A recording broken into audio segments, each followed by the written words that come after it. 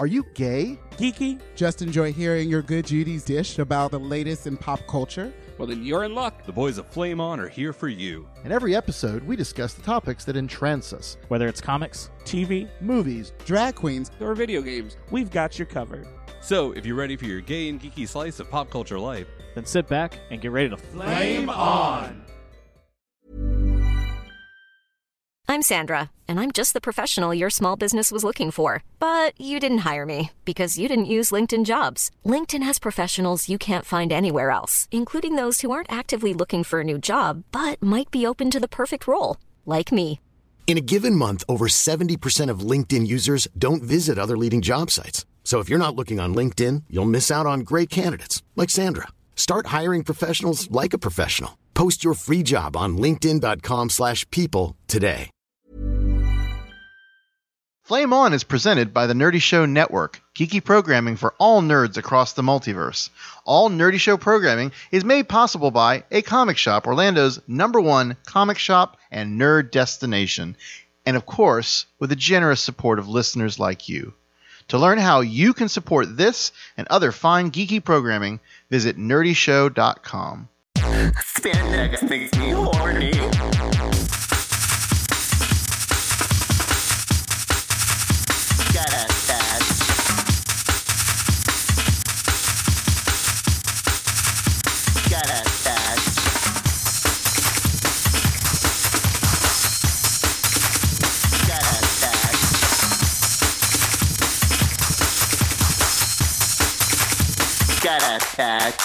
Drag is the new Spandex.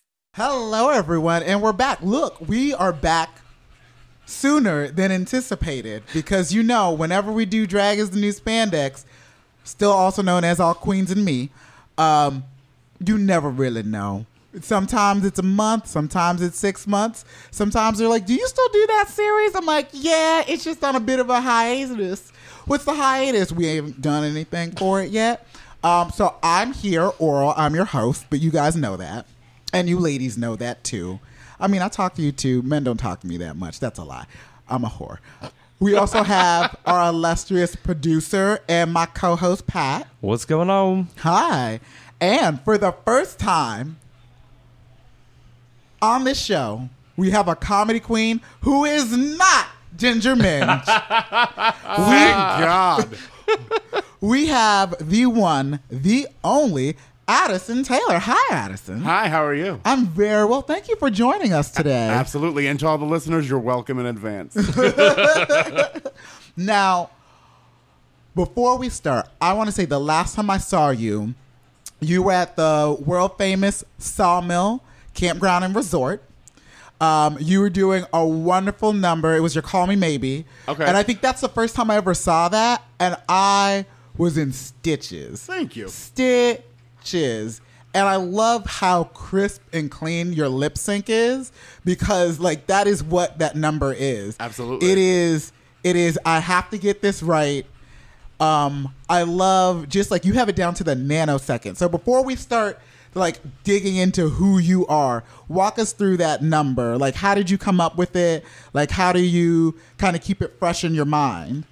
It's one of those numbers that I took a current song and then there's so many iconic, like, prank phone calls in different movies and TV shows throughout the years. So I wanted to incorporate those.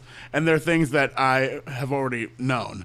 So whenever, like, I see Serial Mom, I'm mouthing along with those words anyway. Like, I say them line for line. So why not put them into a mix and make money off of it? When Serial Mom came out, I'm just like, oh my God, this is a treat. This is a gem. I'm all about it. But yeah, I saw you at Sawmill. I just wrapped up karaoke out in the courtyard. Okay. And I'm just like, well, I'll stay for like a drink. You know, say my hellos, say my goodbyes, head out. They're like, you know, and then you came out, and I'm like, oh, that's Addison.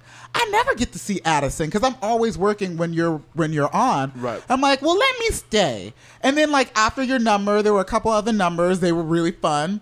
I think that was that Easter? Was it before or after Easter? I drink a lot. Yes. Yes, it was. Okay. It was either before or after Easter. Yeah, because so I think that was, Yeah, because I walked into As Long as I Got King Jesus. Okay. I think that was it. Yeah. So that was my most recent trip to the Sawmill. Then that was probably a month-ish ago. So around Easter. So I was just like, well, you know what? Let me stay. I'm so glad I stayed. I mean, everyone was great, but you were phenomenal. So, Addison, tell us who you are.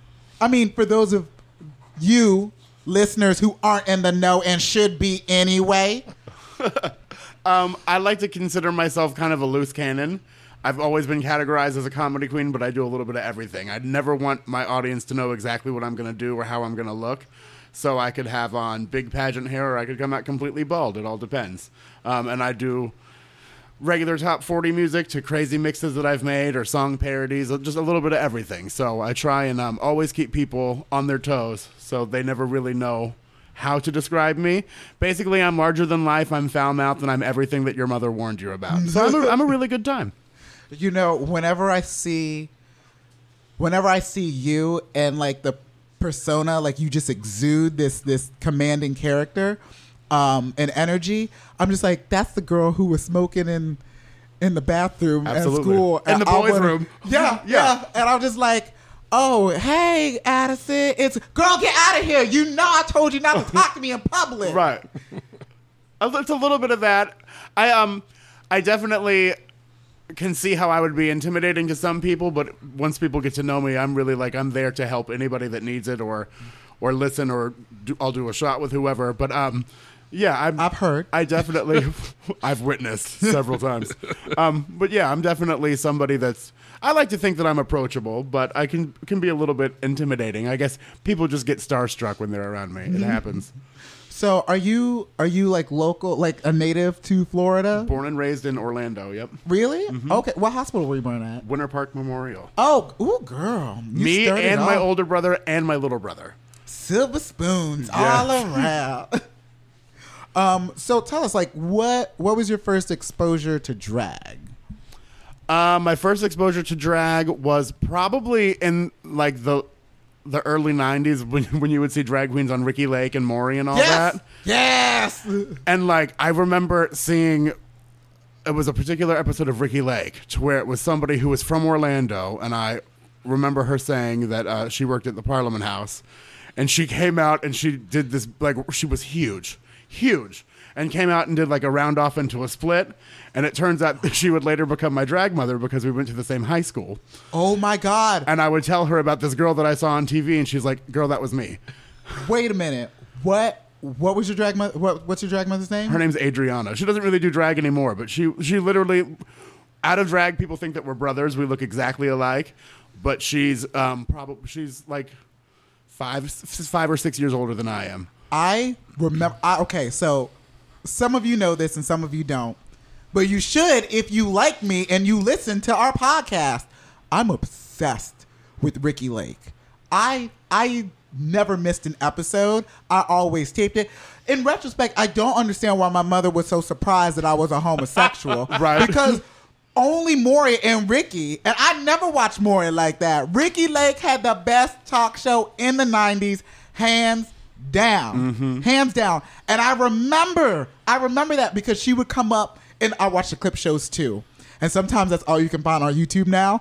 I remember her doing this like outrageous number into the split. Yes.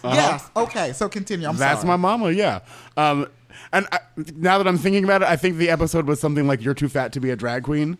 Yeah. And like her friend brought her on and was like, "Girl, Ricki, my friend, is so big. She had no business doing drag, blah, blah." And like my drag mother, Adriana, came out and just turned it. And I was like, oh my God, I want to be that.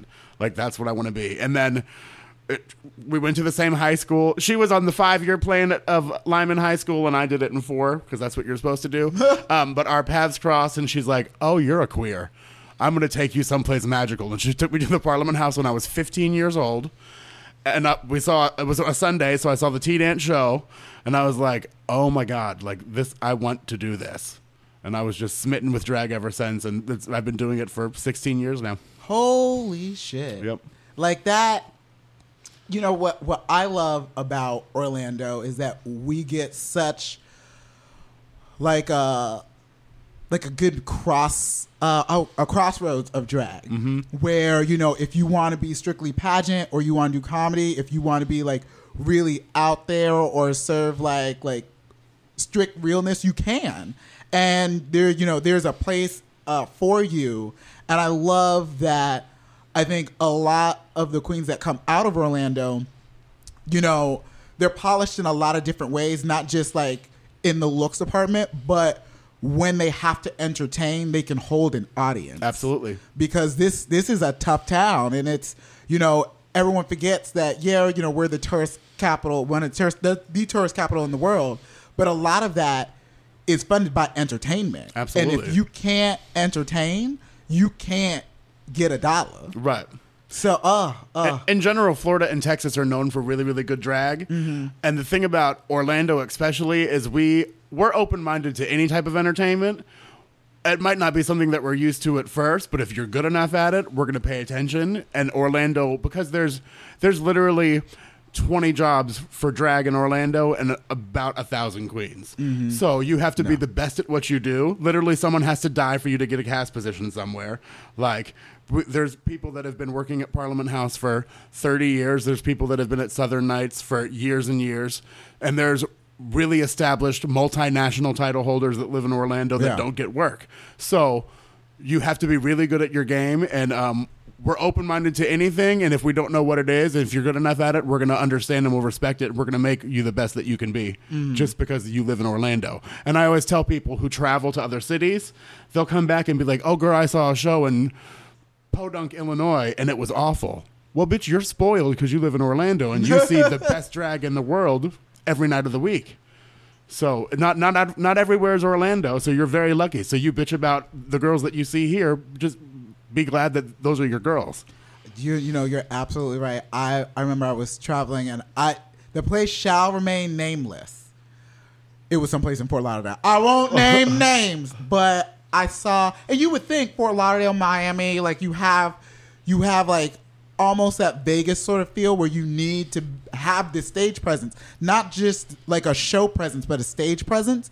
And I was bored to tears. It happens. And like I gave $1 out of respect because my mother raised me right, and you tip your drag queens. It costs a lot of money to look real cheap. But I was just like, what is up? And you reminded me of that because I grew up in Orlando. I've gone and seen amazing drag performances where you will stand there and like lip sync your heart out, and you can hear a pin drop in Polk County. Absolutely. So, okay, so you go to Parliament for the first time. You're enamored. You're enraptured. You know that this is it. When do you start dipping a toe into drag? So my first time ever in drag, where I left the house in public, it was my senior year of high school on Halloween. And we went to the Parliament House. And if you've ever been to the Parliament House on Halloween, it is a shit show. Yep. So I'm 17, in a wig, in one of my drag mother's old dresses that she can't wear anymore, looking like, horrible. But was at Parliament House and got decent attention. And basically just because I was this little kid with my mother, who at the time everyone knew, I felt accepted. And they're like, girl, are you going to do this after Halloween? Probably. So I entered talent shows for 2 years and was terrible, like never won. And I was like, okay, I'm going to do this until I win. So it took me 2 years to win a talent contest. In the meantime, I did a pageant and lost. So I was like, okay, I'm going to wait until I win a pageant and then I'm never doing it again. So when I win my first pageant in 2006, I'm like, well, I've spent like 10 grand on this shit. Like, okay, I guess I'm doing it. So I've been doing it since Halloween, my senior year of high school. Holy shit. Okay, so wait a minute. So during that 2 years, you already started doing pageants? Was that okay? So like, what about? I mean, yes, pageantry, but what about the pageants really like drew you to it? I really like competition anyway, whether it be a pageant or if we're playing Monopoly. If I feel like I'm going to lose, there's going to be a terrible windstorm and all the cards are going somewhere. So you're not going to officially beat me, but bitch, I'm getting you. Like, I have ended friendships over cranium. It's crazy. But so I like competition to begin with, and then I like the idea of showing sides of you that people don't necessarily get to see all the time. Mm-hmm. So pageant gowns and swimsuits and things like that. So that's what kind of has drawn me to it. That's awesome. So you've won. You said your first pageant in 2006? 2006. Okay, and what was that title? That was Miss Comedy Queen. Mm-hmm. Yep. What do you think in that pageant set you above the rest? What was it that you think, this came to me, I worked at it, this is it? Back in those days, Miss Comedy Queen had like a themed presentation. There was comedic talent, outrageous evening gown, and we had swimming suit. So I knew preparing for the contest that swimsuit was what I really, really wanted to win. So it has to have a comedic twist to it, obviously. So the curtain opens and there's a sign that says nude beach, and there's just all these clothes being thrown across the stage. And then I come out and I'm in like censored signs covering my private areas. And because I was so fucking huge, the entire room lost their minds. Because I modeled like I was in a $1,000 swimsuit and like I was a size 2, like, bitch, get into this. And just sold the hell out of my 99-cent cardboard that I was wearing on my private areas. And I got a perfect score in that category. And like, they did the category for 3 years after that, 3 or 4 years after that. And they had to get rid of it because like no one will ever beat what you did. So like that was my claim to fame. You broke the category is, girl, there is no category. Category closed. I think especially with drag reaching like the world the way it is now because of Drag Race and stuff like that, you get what drag comes out of, but sometimes you don't get the root of something. So like camp is literally faking it until you make it. Yep. You're not in the Bahamas, but you feel like you're in the Bahamas. And because you feel like you're in the Bahamas, you're in the Bahamas. Right. And I think you understanding, like fundamentally understanding that difference is probably like what they're like, girl, this is it. Mm-hmm. This is it. Okay, so what was the rest of your lineup in that pageant again? Presentation, which was that year was Fun with Food. So I came out as like a little girl auditioning for an Oscar Mayer commercial who was retarded and couldn't spell. So she just ate the entire package of bologna and hoped to get the gig. Talent, I did like a really, really old, we're not going to talk about talent. That's the only category I didn't win, but it was good enough to win. An outrageous evening gown. I made a ball gown out of Target bags. Yes. Yeah. I like that. I love pageants, and I've never actually gotten to go to one. I just kind of like watch things online. And to me, I love it because it gives a sense of like structure and elegance regardless. Right. Whether it's, straight comedy or a traditional pageant, like it gives structure to something that seems so chaotic. Mm-hmm. And it's great to kind of slow down, like you say, show aspects and sides of yourself that people wouldn't normally get to see, right, because it forces you to be so dynamic. Right. Okay. So, how can I phrase this? When you're deciding to start like a new number or you're preparing for a pageant, like what's square one for you? I think that has different answers from when I first started doing drag to now. Okay, you can give us both. So now, if I were to be competing in a pageant, I've had a pretty successful career, and the ultimate goal to like when you win a pageant is to get a gig. So I am able to where I can work everywhere. I've worked at every nightclub in town. I've got a steady gig at Parliament House. I travel the country, so I'm all right in that area. So I don't really need the work. If I were to do a pageant now, I would think, what can I give to the system, and how can I help improve it? So maybe there's something administrative-wise behind the scenes that I could help them with, whether that be contracts or promoting contestants or expanding the system to other regions or a different market of girls that they might not have ever been able to reach. Back when I started, I literally, any opportunity that I had to compete, and if I had the money to do it, I was like, okay, like let's do it, because you just have to get your name out there. Mm-hmm. You never know who's going to be in the audience, who's going to be judging, who's going to see you, and opportunities can come from that. See, you know, I've never thought of it that way, because you've gotten your title, like you bled, sweat, and tears for, and you know, like that's for that pageant. That is it. Like you don't have to come back, and so like. That admin side of it, which, you know, I see in like documentaries and stuff like that, I've never actually thought like, well, you have this title, you travel, you represent this pageant, and then like when that year, like your reign is over, what do you do after that besides, you know, like you said, you work, you get your name out there, you get a steady gig, which is phenomenal, because a lot of queens, they hoofing it, you know, this way and that way and any which way. And that's how we all started. But the thing with a pageant, especially a national contest, you have to look at it, competing in the pageants like your job interview. Yeah. And if you win, you got hired for the job. So the year that you're reigning, you've got to show that you're professional, you're on time, that you can promote the system, do all that. And once you have your step down, that's basically your performance review. So if you make a lot of money at your step down, they liked you. You did your job. And you're more than welcome to come back regardless year after year as a former and perform and do the walk and all that. But, I mean, there's some girls that are favorites and some that it's like, oh, she's still alive. Good for her. So it's all in how you do your job once they hire you. Mm-hmm. So what was your reign like? Like, so you win.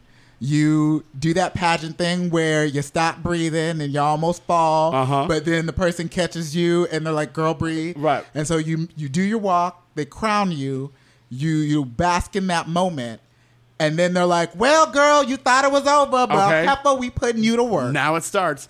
Miss Comedy Queen was a lot more... it was smaller when I won back in 2006. It was more of a local thing. But during my year, I became really close with the owners of the pageant, and we had visions to make it bigger. So long story short, one of the owners moved away, and I stepped in as the business partner for the person that stayed here locally. And we've grown the system year after year to where we're about to have the national contest in August. We're going to have like 36 contestants. It's 2 days. We've got 19 prelims across the country. Holy shit. So it's become what we wanted it to be. Good. And is it going to be... It's at the Parliament House in Orlando. Yep. Girl, remind me. Because every time I say remind me, I forget and you forget. Girl, what you doing tomorrow? Working. Why? I just won't tell you that this thing is going on here at Parliament, or one of your favorite people of all time, or just happen to pass on through. But you got me, girl. You got me that for my birthday. I'll never forget that. I'll never forget that. I love you, Johnny. Shout out to Johnny McGovern and Lady Red Couture. Well, you had you talk about the 19 prelims. A couple of new ones just actually started up, right? You have the Space Coast. Space Coast has been with us for a while. They've been around. The new prelims that we have this year, we've added 2 in Pennsylvania, we've added 2 in New York, 1 in Ohio, 1 in Texas. There's another one, but I don't know it off the top of my head. But yeah, there's 19 all across, and we added 3 more in Florida. So my favorite is the Miss Meatpacking Comedy Queen, which we just had in New York City. Yep, it's a good time. Just for the fact that it's Miss Meatpacking Comedy Queen. That's a meaty tuck. It sure is. Prime rib, girl. So you're doing all this stuff that, you know, we see you when you're on stage performing or when you're the face of your pageant, and it's a lot. You're doing a lot. So kudos to you. Thank you. Because not everybody can handle it.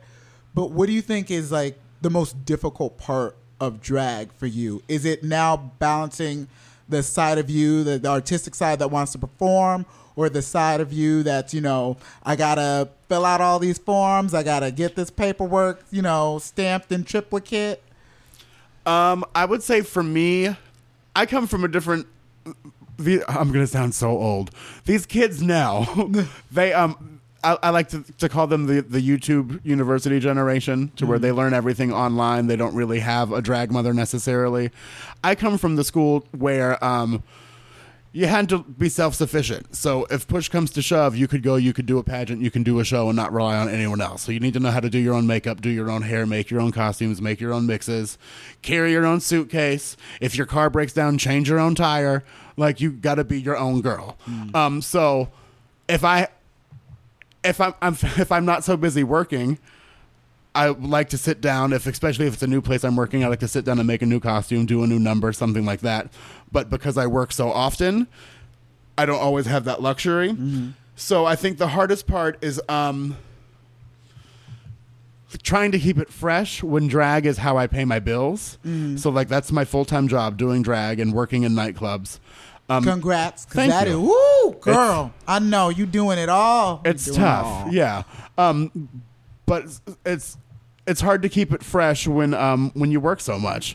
So I kind of always say this catty when people say something, but they're like, "Oh, girl, you're wearing that hair again. You're wearing that dress again." Yeah, girl, I don't have time to unback in between all my bookings. Sorry. Like, I've got the gigs and you don't. So you should hope that one day you'll be able to wear 2 dresses for a week because you're working so much. But I mean, I've got an entire drag room at home. I've got 3 rolling racks full of costumes. I've got stuff that people have never even seen. So I've got good drag. It's just I don't get to wear it because I'm working all the time. Sorry, I'm so inspired by you. My follow-up question then is this. What do you do to kind of like decompress? Like, you know, you're always running, your mind is like firing away, coming up with like these new numbers, these new costumes. You're doing all of this stuff. Like, how do you just relax and kick back and say, I deserve a day where I am me. I don't have to spend hours in makeup. I don't have to tuck. I don't have to put on this corset and pretend to be breathing when really I'm just taking like hummingbird sips of air. I'm trying to think really the last time that I had a complete day to myself where I didn't have something work-related to do. It's been a long time. Normally on my days, I decompress by doing laundry because that's really like, if I'm working 5 days, I've basically got 1 day to do something, and then the next day is just sleep all day. But now, because I'm not competing as much as I used to, pageants you can go and you can spend. I mean, when I did National Entertainer of the Year, I spent $10,000 and lost the pageant. So now, instead of saving $10,000 to go lose a contest, I'll take $10,000 and go on a vacation with my friends. So it's just kind of reevaluating your life and what you're spending money on, and living for the moment. So yeah, like, I'm looking forward to a vacation after Gay Days. I don't know where I'm going. I could go to Altamont Springs and just turn my phone off and have the time of my life because I don't have to talk to nobody. I don't have to see nobody. And that's how I do it now. You know, we have multiple friends in common, but one of them is Bobby Gissermer. Hey, Bobby. And, like, I always see you two thick as thieves. It's like, look at us on this vacation, having drinks. And I'm like, they're just living it up. They seem so authentically happy. I'm like, oh, okay, that's cool. And now I'm, like, learning all this, like, whoo, she a workhorse. She doing it all. Yep. Pat, do you have any questions? Am I doing a good job? I've been enjoying the conversation. Thank you. I've actually gotten to work with Addison a lot more in the past couple of weeks. With some of the events that I've been doing at Parliament, I've needed, like you say, there are a ton of drag queens, but, and I've had this conversation a couple of times with different people. I do bear events, and I love to incorporate drag with it because it can work. Absolutely. And I've had people that have almost had to kind of come around to it because at first they were like, why are there drag queens at a bear event? Why do we need...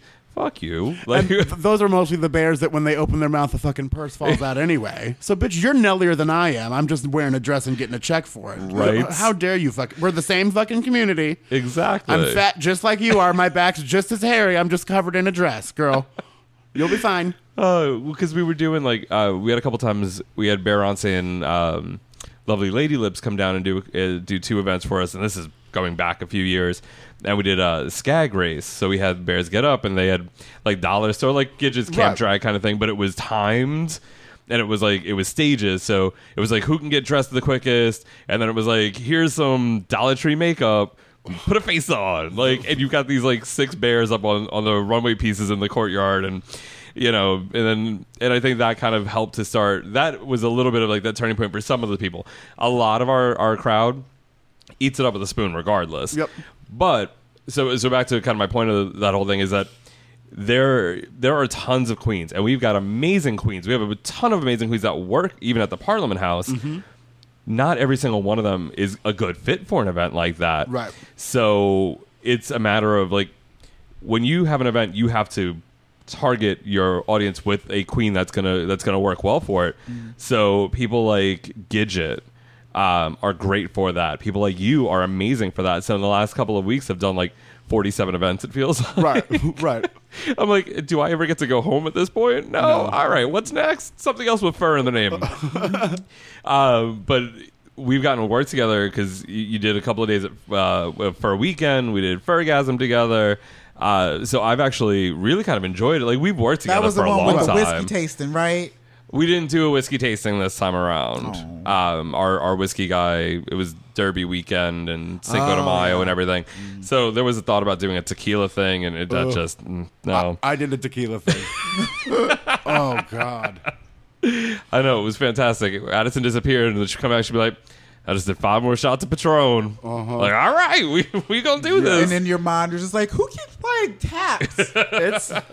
And I'm not a tequila girl, but I drove home. I probably shouldn't have, but I was good. I made it in one piece and didn't kill nobody. So, well, the best was that you were on the mic and everything was fine. Everything was fine. Everything till the very end. The end. Like the last time you were on the microphone, it was like, and here's screwed up versions of the names of the people that just played for you. Yeah. I mean, it happens. Oh, for sure. But I mean, you put on such a show, and I was actually just talking about you yesterday when I went to Parliament House. I had a meeting there, and Anthony and I were talking, and we were singing your praises, really, about the fact that you are crude and crass, but you do it in such a way that is so entertaining to watch that even if you, and honestly, most people at Parliament House are not going to get offended by crude and crass, but even if there was a slight chance that you might be a little offended by that, you laugh at it because it's just delivered in such a way. And then when you work with Gidget on top of that, that's actually even better. I think we're a good balance of naughty and nice. Exactly, because Gidget puts off the I'm the sweet and innocent one. And I'm a filthy whore. I'm a terrible, awful person, and I'm okay with it. It works so well, and yeah, no, it's been nice, and I haven't really come up with questions. You've been doing a great job, like in going through Addison's history, but it's nice to actually kind of get to have that relationship and get to know each other more. Right. And you know, you are, to go back to something that you had said earlier, you are like a local legend here. So when people come up, which is weird, it's weird to hear. Like I acknowledge it, but I'm also also humble as fuck. So like it's weird to hear people say that, but I get it because just for the fact that I've been doing drag half my life. Yeah. So I mean that says something that I was able to get the gigs and I still have them. So yeah. But yeah, weird. No, but that really, like, I can absolutely see how, and I still am that way. I mean, I've been working in Parliament for 5 years now that I'm like, that there are still times where with certain people that I'm like, oh hey, like it's weird being like, cool, I'm friends with that person. Right. Like I know you. Yeah. So I can definitely see how people come in and are kind of just would be like taken back a step and be like, all right, I guess I can go talk to her. Right. But you know, like once you're at like Addie's happy hour or just at the bar or when she's hosting and just hanging out, like as soon as she starts talking to you, like you completely are just like, all right, cool, we good. Like, yeah. Life is too short for me to. I don't give a fuck about. I just don't give a fuck. Like, there's more important shit in the world to focus about whether or not we're mad at each other or whether you feel like you can come talk to me. And like going back to what you said, I think it's really important. If there's any of the kids listening, it's really important for you once you develop your drag character. You need to realize like what makes you stand apart from everyone else, and you need to to know your worth. So one of the reasons that I'm able to work as often as I am is because I'm not a $25 queen. Like, I'm not going to put on drag for less than a certain amount of money. There's never been a faster or easier way to start your weight loss journey than with PlushCare. PlushCare accepts most insurance plans and gives you online access to board-certified physicians who can prescribe FDA-approved weight loss medications like Wegovy and Zepbound for those who qualify. Take charge of your health and speak with a board-certified physician about a weight loss plan that's right for you. Get started today at plushcare.com/weight loss. That's plushcare.com/weight loss. plushcare.com/weight loss. Hiring for your small business? If you're not looking for professionals on LinkedIn, you're looking in the wrong place. That's like looking for your car keys in a fish tank.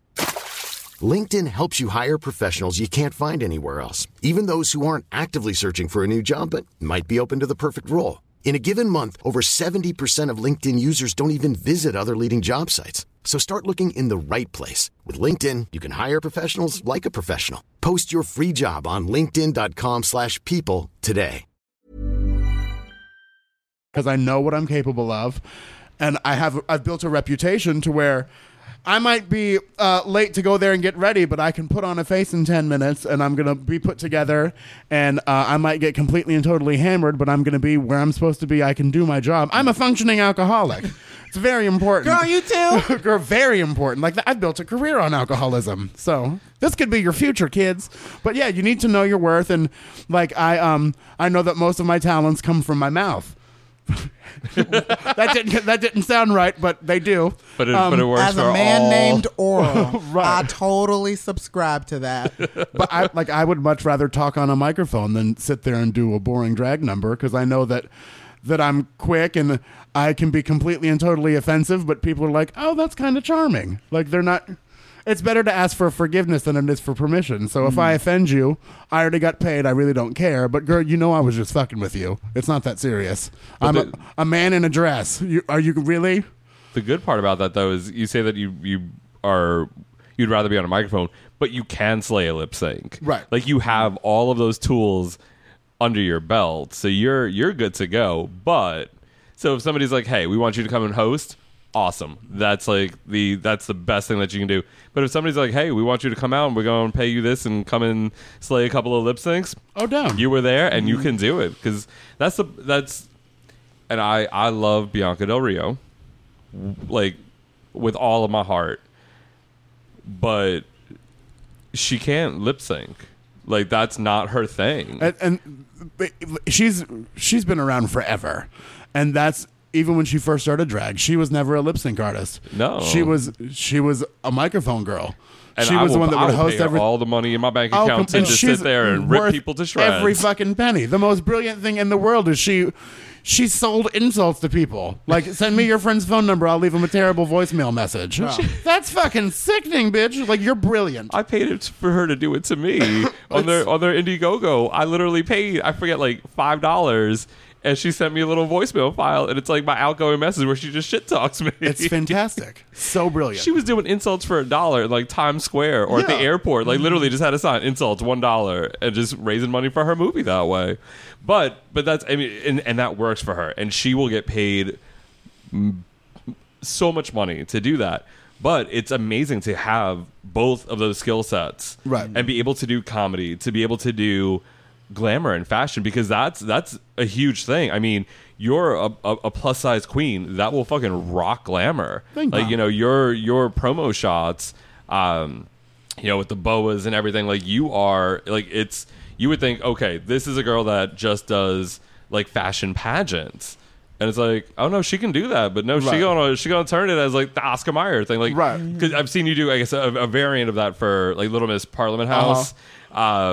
You know, and then even oh god, Brian got to see it for the first time this year, because normally he's out of town for the Christmas party, but for the first time he got to go this past December, and he got to see you do the 12 drinks of Christmas, and he was, I don't know this. Oh, it's the 12 days of Christmas, but all about my true love got me 5 dry rub. So you're singing the song and you get hammered through it, and like by the end of it, she's crying and just like, it's And the little whistle, the little bird whistle, like it's fantastic. I actually have that. I gotta find it. I think it's probably on my Dropbox or something. Please find it. Videotaped that entire performance. That's one of my favorite. That's the only. I know a lot of Christmas songs, but that's literally when it's Christmas. I'm like, okay, I'm gonna just keep this in the suitcase because this is what everyone wants to see. And like that's one of those numbers I remember as a little drag baby seeing like Carmella do it, and like. So it's cool that she's kind of like passed the torch. Like I do that now. So now I'm known for it. So it's like keeping old school drag alive. It's cool to be a part of that. And then maybe one day you will pass that torch on, and then Oral will do the 12 Drinks at Christmas every year. I would. I already do. So I want to talk about old drag versus new drag, and not to like start a flame war, but I want to talk about drag queens. Instagram. No, drag queens who, like, so I one day will do drag.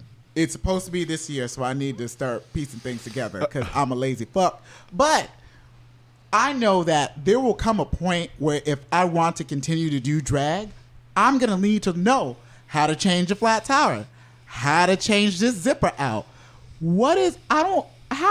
Do you know how drag queens went from the Swiss Army knives of performers to I don't know how to sew, but I pay people to make me dresses? Oh, that's such a tricky subject.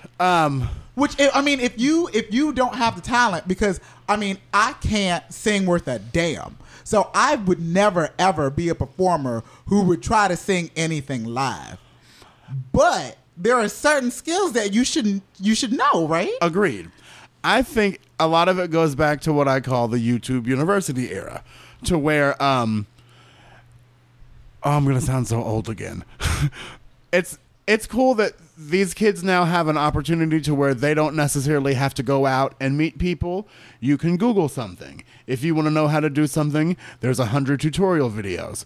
And while the makeup skills of these kids now are phenomenal, there's only a few that stand out to me because you all watch the same fucking channel and 38 of you look alike. So you all have long, straight blonde hair. You all have an ombre eyebrow. You all have that nude lip. Okay, cool. It's all painted flawlessly, but who are you? I don't know. So the kids that I really like are the ones that have learned all that and then have developed their character. Yeah. So they're going to do things in different colors or different styles, and you never really know how they're going to look. I like that. And I think a lot of it, too, is the younger kids now, like millennials, you got a participation award for losing. So when you surround yourself with people who are like, oh, girl, you're sickening. No, if you were really my friend, you would tell me that was god-awful. People just need to be more honest, and people need to not be so fragile, especially in this lifestyle, because there's a lot of people that don't like us, and you have to have a thick skin to begin with, and especially doing drag, because you could have that drunk person that comes to your show and wants to try and take over, but you've got to be the bigger person to be like, no, bitch, like, I'm fucking this dog, move out of the way. Like, so I think you only get that from experience and from being around those environments. So I think that's where social media and YouTube and all that has kind of put. I'm very concerned for the future of drag, because I don't think it's going to be like it was when I started. And not that that's necessarily a bad thing. I just would hate to lose all the stuff that all these girls before me have worked so hard to get. You know, I think one of my, because I'm 31, but I was that kid who's like, one day I might want to go to college, so I should just start sleeping less and start watching old episodes of I Love Lucy, because I feel like this is going to prepare me for college. It did. But the I Love Lucy turned into the Golden Girls. So, but I love that sort of digging through drag history. And, you know, the best example of like a particular type of drag in the ball scene is Paris is Burning. Absolutely. And, you know, what I love is that there's a time where they're like, you know, you're sitting there, you're doing this interview, but bitch, I got a show tonight. So I'm going to sit behind this like sewing machine. I'll talk to you, but I got shits to do. Yeah. Yeah. And it's, you know, seeing people with, you know, varying degrees of like something. Because, you know, like Dorian Corey had been performing for years, you know, was like this amazing, like, costumer. Legendary. Yes. Who could, you know, do all this stuff and do pageants and be kind of, like, be really funny in just the severest forms of shade. But, you know, she still had to work. You still have to do this. And, you know, you even see, like, the younger generation at that time where, you know, the balls had changed dramatically. But, you know, they're still, you know, how long did it take you to make that skirt? Like, you know, or an hour. An hour?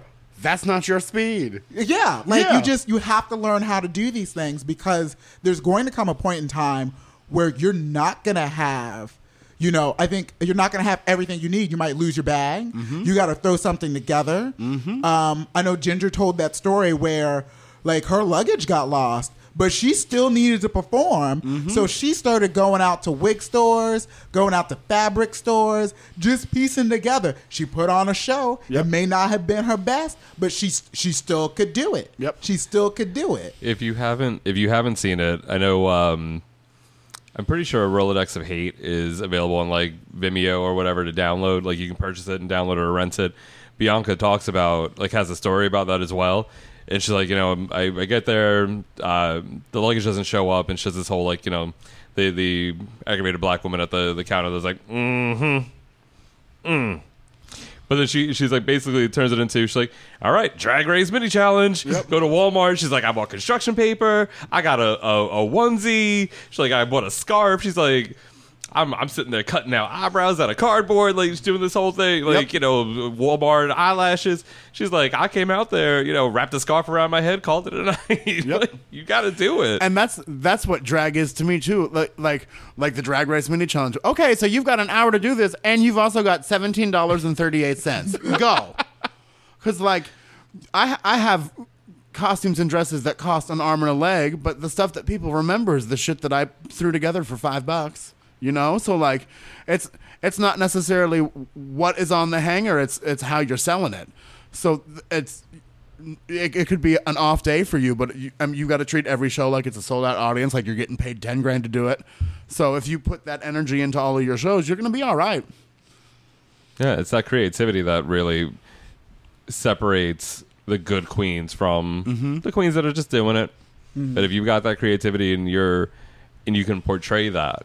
Whether or not it's, you know, you could have, and it's great. It's creativity, like, in a lot of different facets. Like, you can be funny, you can know how to pull a look together, but not be funny at all. Like, you can express yourself through different avenues, but you still have to have some spark. Because if you're just up there phoning it in, people aren't really going to respond to that. And the people who do, and this is not to say that I know good drag from bad. It's just... But you do. Yeah. Like, that's all right. That's all right. Like, I once saw Giselle Barbie Royale, who... I love her to bits and pieces. And side note, do you know sometimes whenever I hear a Whitney song, I don't actually see Whitney performing in my head? Giselle? It's Giselle? Yeah. But you know, with a little rag in hand, as she's doing it. Yes, the little bob wave. And I remember I know I've talked about two performances that really sold me for her. It was it wasn't her Whitney, even though it was.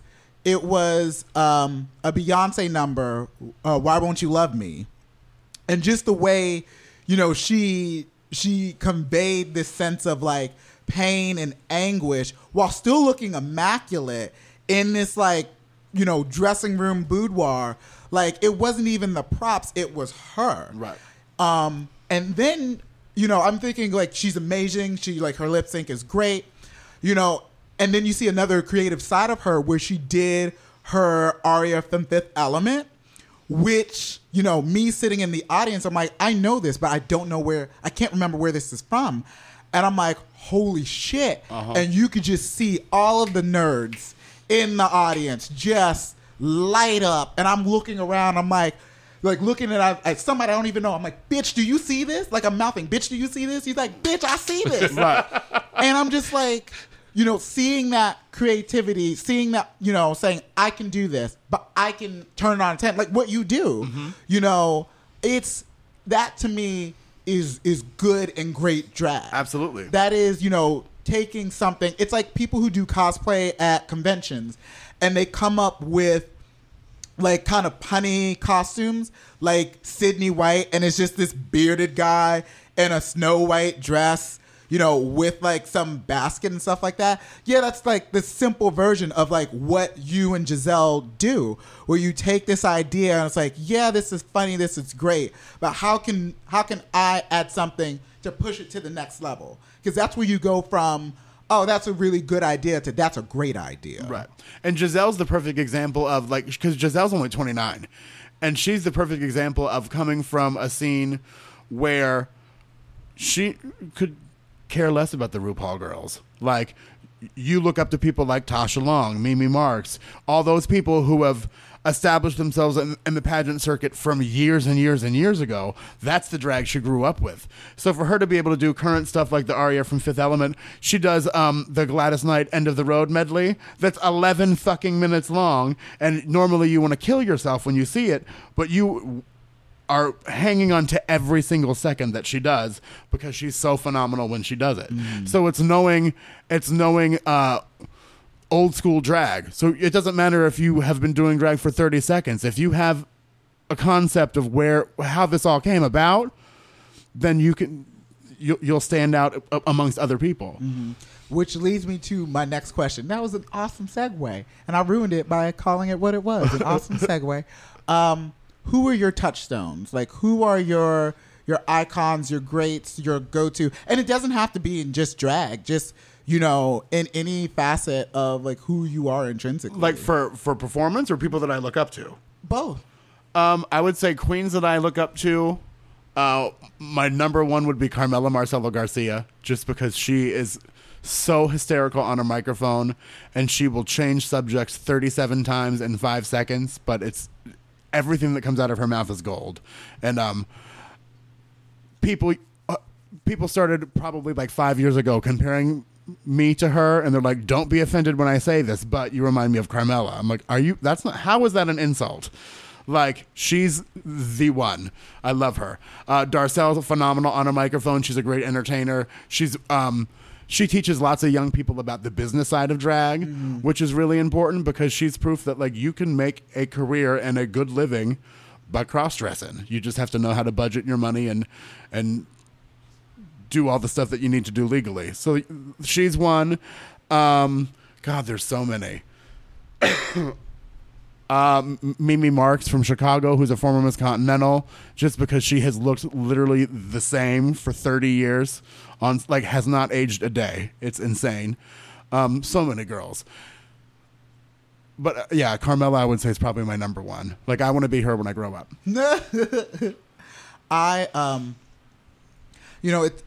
It's always interesting because you sometimes meet your idols and they're like, they're kind of lackluster, but I can see it in your eyes where you're just like this, like through and through. Like, this is it. I know if I work hard and sharpen my skills, maybe one day, she's like, throws you a towel, you say, thanks, Mean Joe. Like, it's and the coolest thing in the world is, like, Carmela knows who I am. You know what I mean? So when she's in town, granted, I'm smaller than she is now, but she'll always be like, hello, biggin'.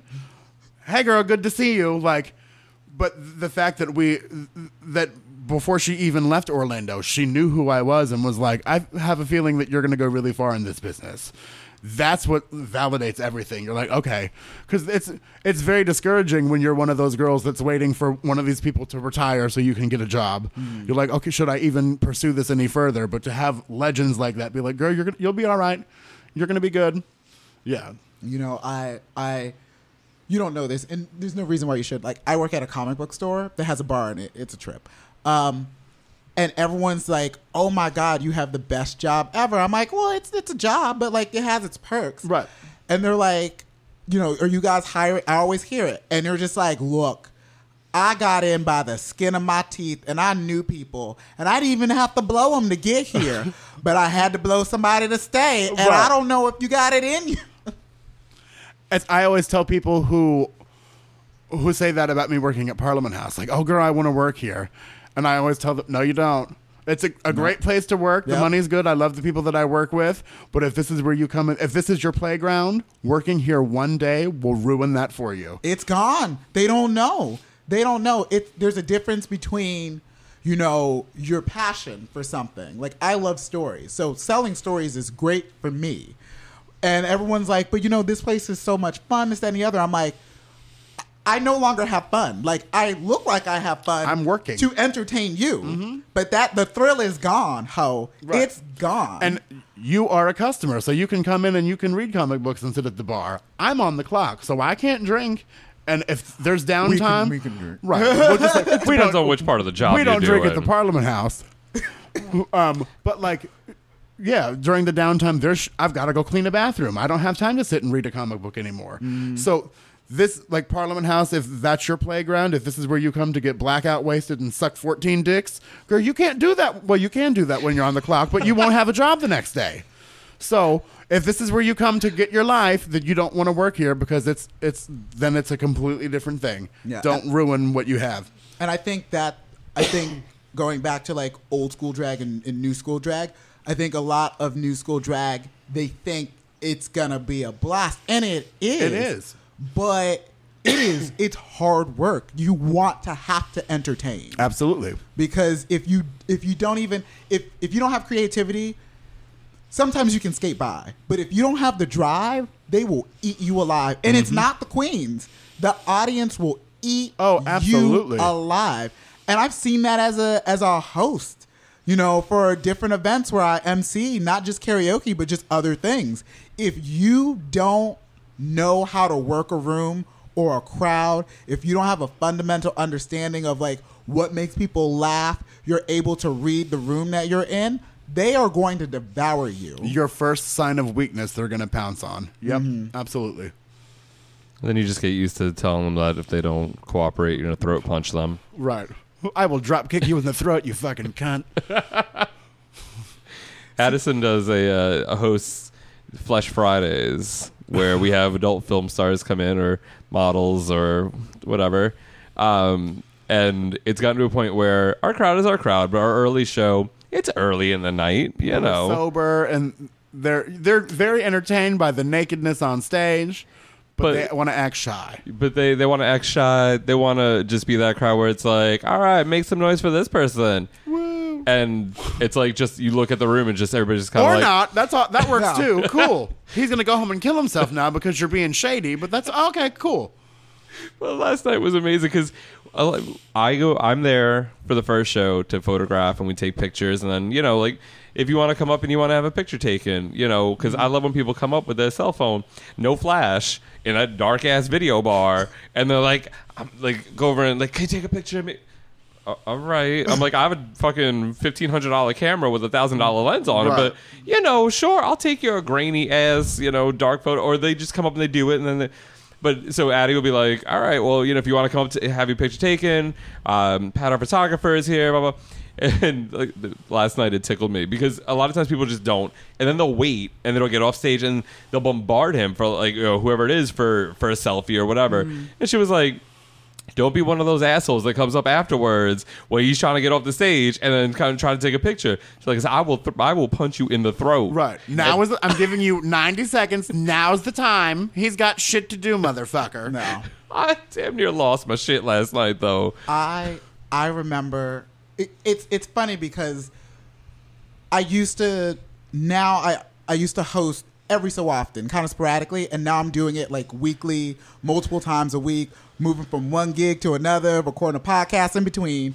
I'm just like, whoo, girl, I hope my barber isn't late today. Okay. Well, he's a black barber, so of course it was. And I remember this one guy was just drunk, and it's a bar. Of course people are going to get drunk, but he was wasted. And he was, trying to like talk over me. And I'm like, girl, I got a microphone. This is not going to work for you. Right. And he said something. I'm like, look, I want you to know I'm not the one. And if you're going to embarrass me, I'm going to embarrass you in front of all these people. Girl, don't try it. I may sound very sweet and I've got these dulcet tones, but I grew up hood adjacent. I always like to tell, baby, I don't go to your job at Burger King and fuck with you when you're on the clock. Let me do this. Or like, oh, there's always one in every group. You've got jokes. I got the job telling jokes. You sit there and shut the fuck up. Let me do this. You know, and I won't lie. There's a sense of Russian power. Oh, It's just like, it's like I'm shooting up in the back in front of everybody. It's just got my back turned. Like, don't mind me. It's very that. Oh gosh. Okay, so Addison, what is on the agenda for you in the next coming months? What are you excited about? I'm excited for gay days to be over so I can sleep. We're going into 10 days of hell. Oh God. I'm so upset. I mean, it's more than 10 days of hell, but it's a consistent barrage from Memorial Day through the end of gay days. I'm missing it. I'm basically doing my regular schedule, which is bartending Friday happy hour and then hosting Flesh Friday at nights. And then double bartending on Sunday and then hosting college night on Mondays. And then I do Tuesdays at Hamburger Mary's in Brandon. So that's my normal schedule. But now that we're in the busy season, I get to do doubles on all the days I'm already working, plus add Saturdays and Thursdays into the mix. So I'm ready for it to be like after the 4th of July so I can sleep and go somewhere to Altamont Springs. And you said in August. August will be the National Miss Comedy Queen pageant happening at the Parliament House. We've got a couple prelims left. I think we've got Ohio, and there's an Ohio, a Pennsylvania, and a Florida that's still left, which will bring our total to about 36 contestants. It's going to be a Monday, Tuesday night. Tickets will go on sale on our website. Can I give the website? No, please, absolutely. www.anrtickets.com. They'll be up there very soon. I like that was my stripper voice. Next on deck, we've got Diamond. Yeah, so check out the website. There's going to be all kinds of information. We're doing our Mr. Contest, which is a fundraiser happening the Wednesday before Gay Days to raise money for the Barber Fund. There's always lots of stuff happening. So find me on Facebook, follow me on Twitter, Instagram, all that bullshit. Addison Taylor. Awesome. And you're Addie Patty... something. Just Addison. I'm the first one that always pops up. Addison Taylor. I'm in a wig, girl. It's me. Okay, so now we're coming to a close, but there's something customary that we always ask our wonderful, illustrious guests. This is his version of the YouTube University. If you know, because I don't ask necessarily for like no, not how to do tips. it. No. But this feels a little bit kind of like a merging of the two. Yes. Of like old school, like having like a drag mama and like going online and finding out how to do something. Mm-hmm. So if there was a slightly effeminate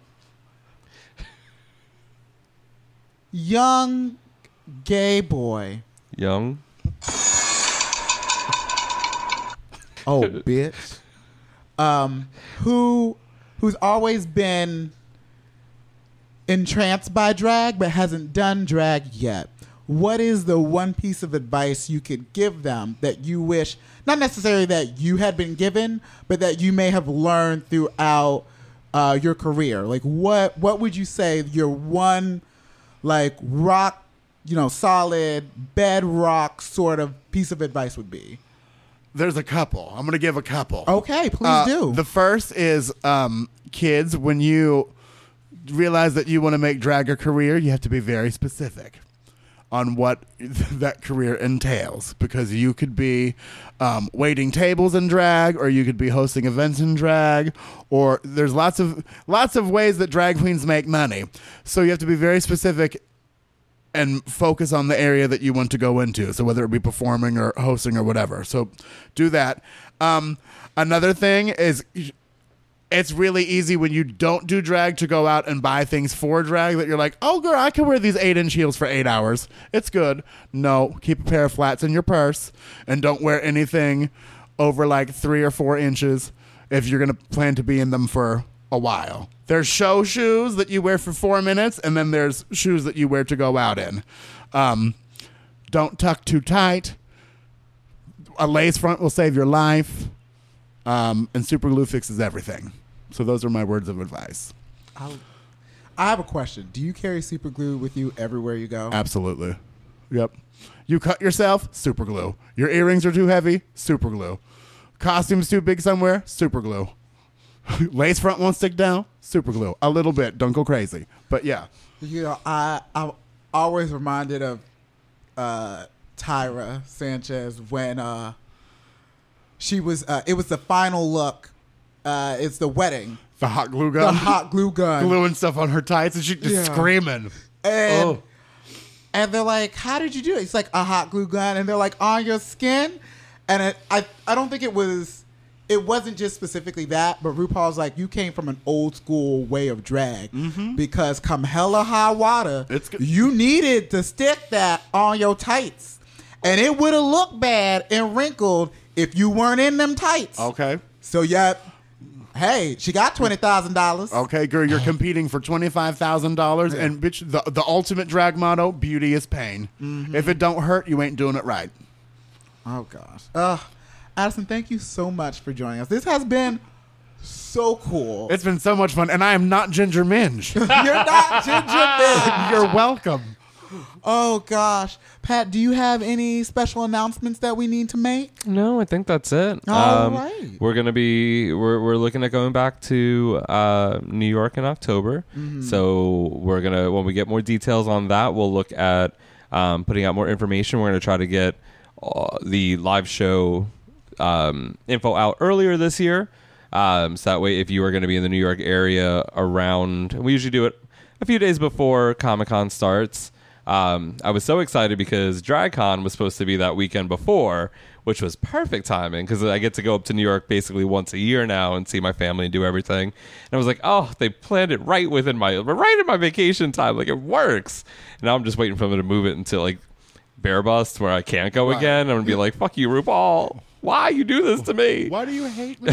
But no, we're gonna look at doing that. We're gonna look to go back to Rock Bar again. We had so much fun. I know that they're the people behind New York Comic Con Presents. They used to call it Super Week. It's not Super Week anymore.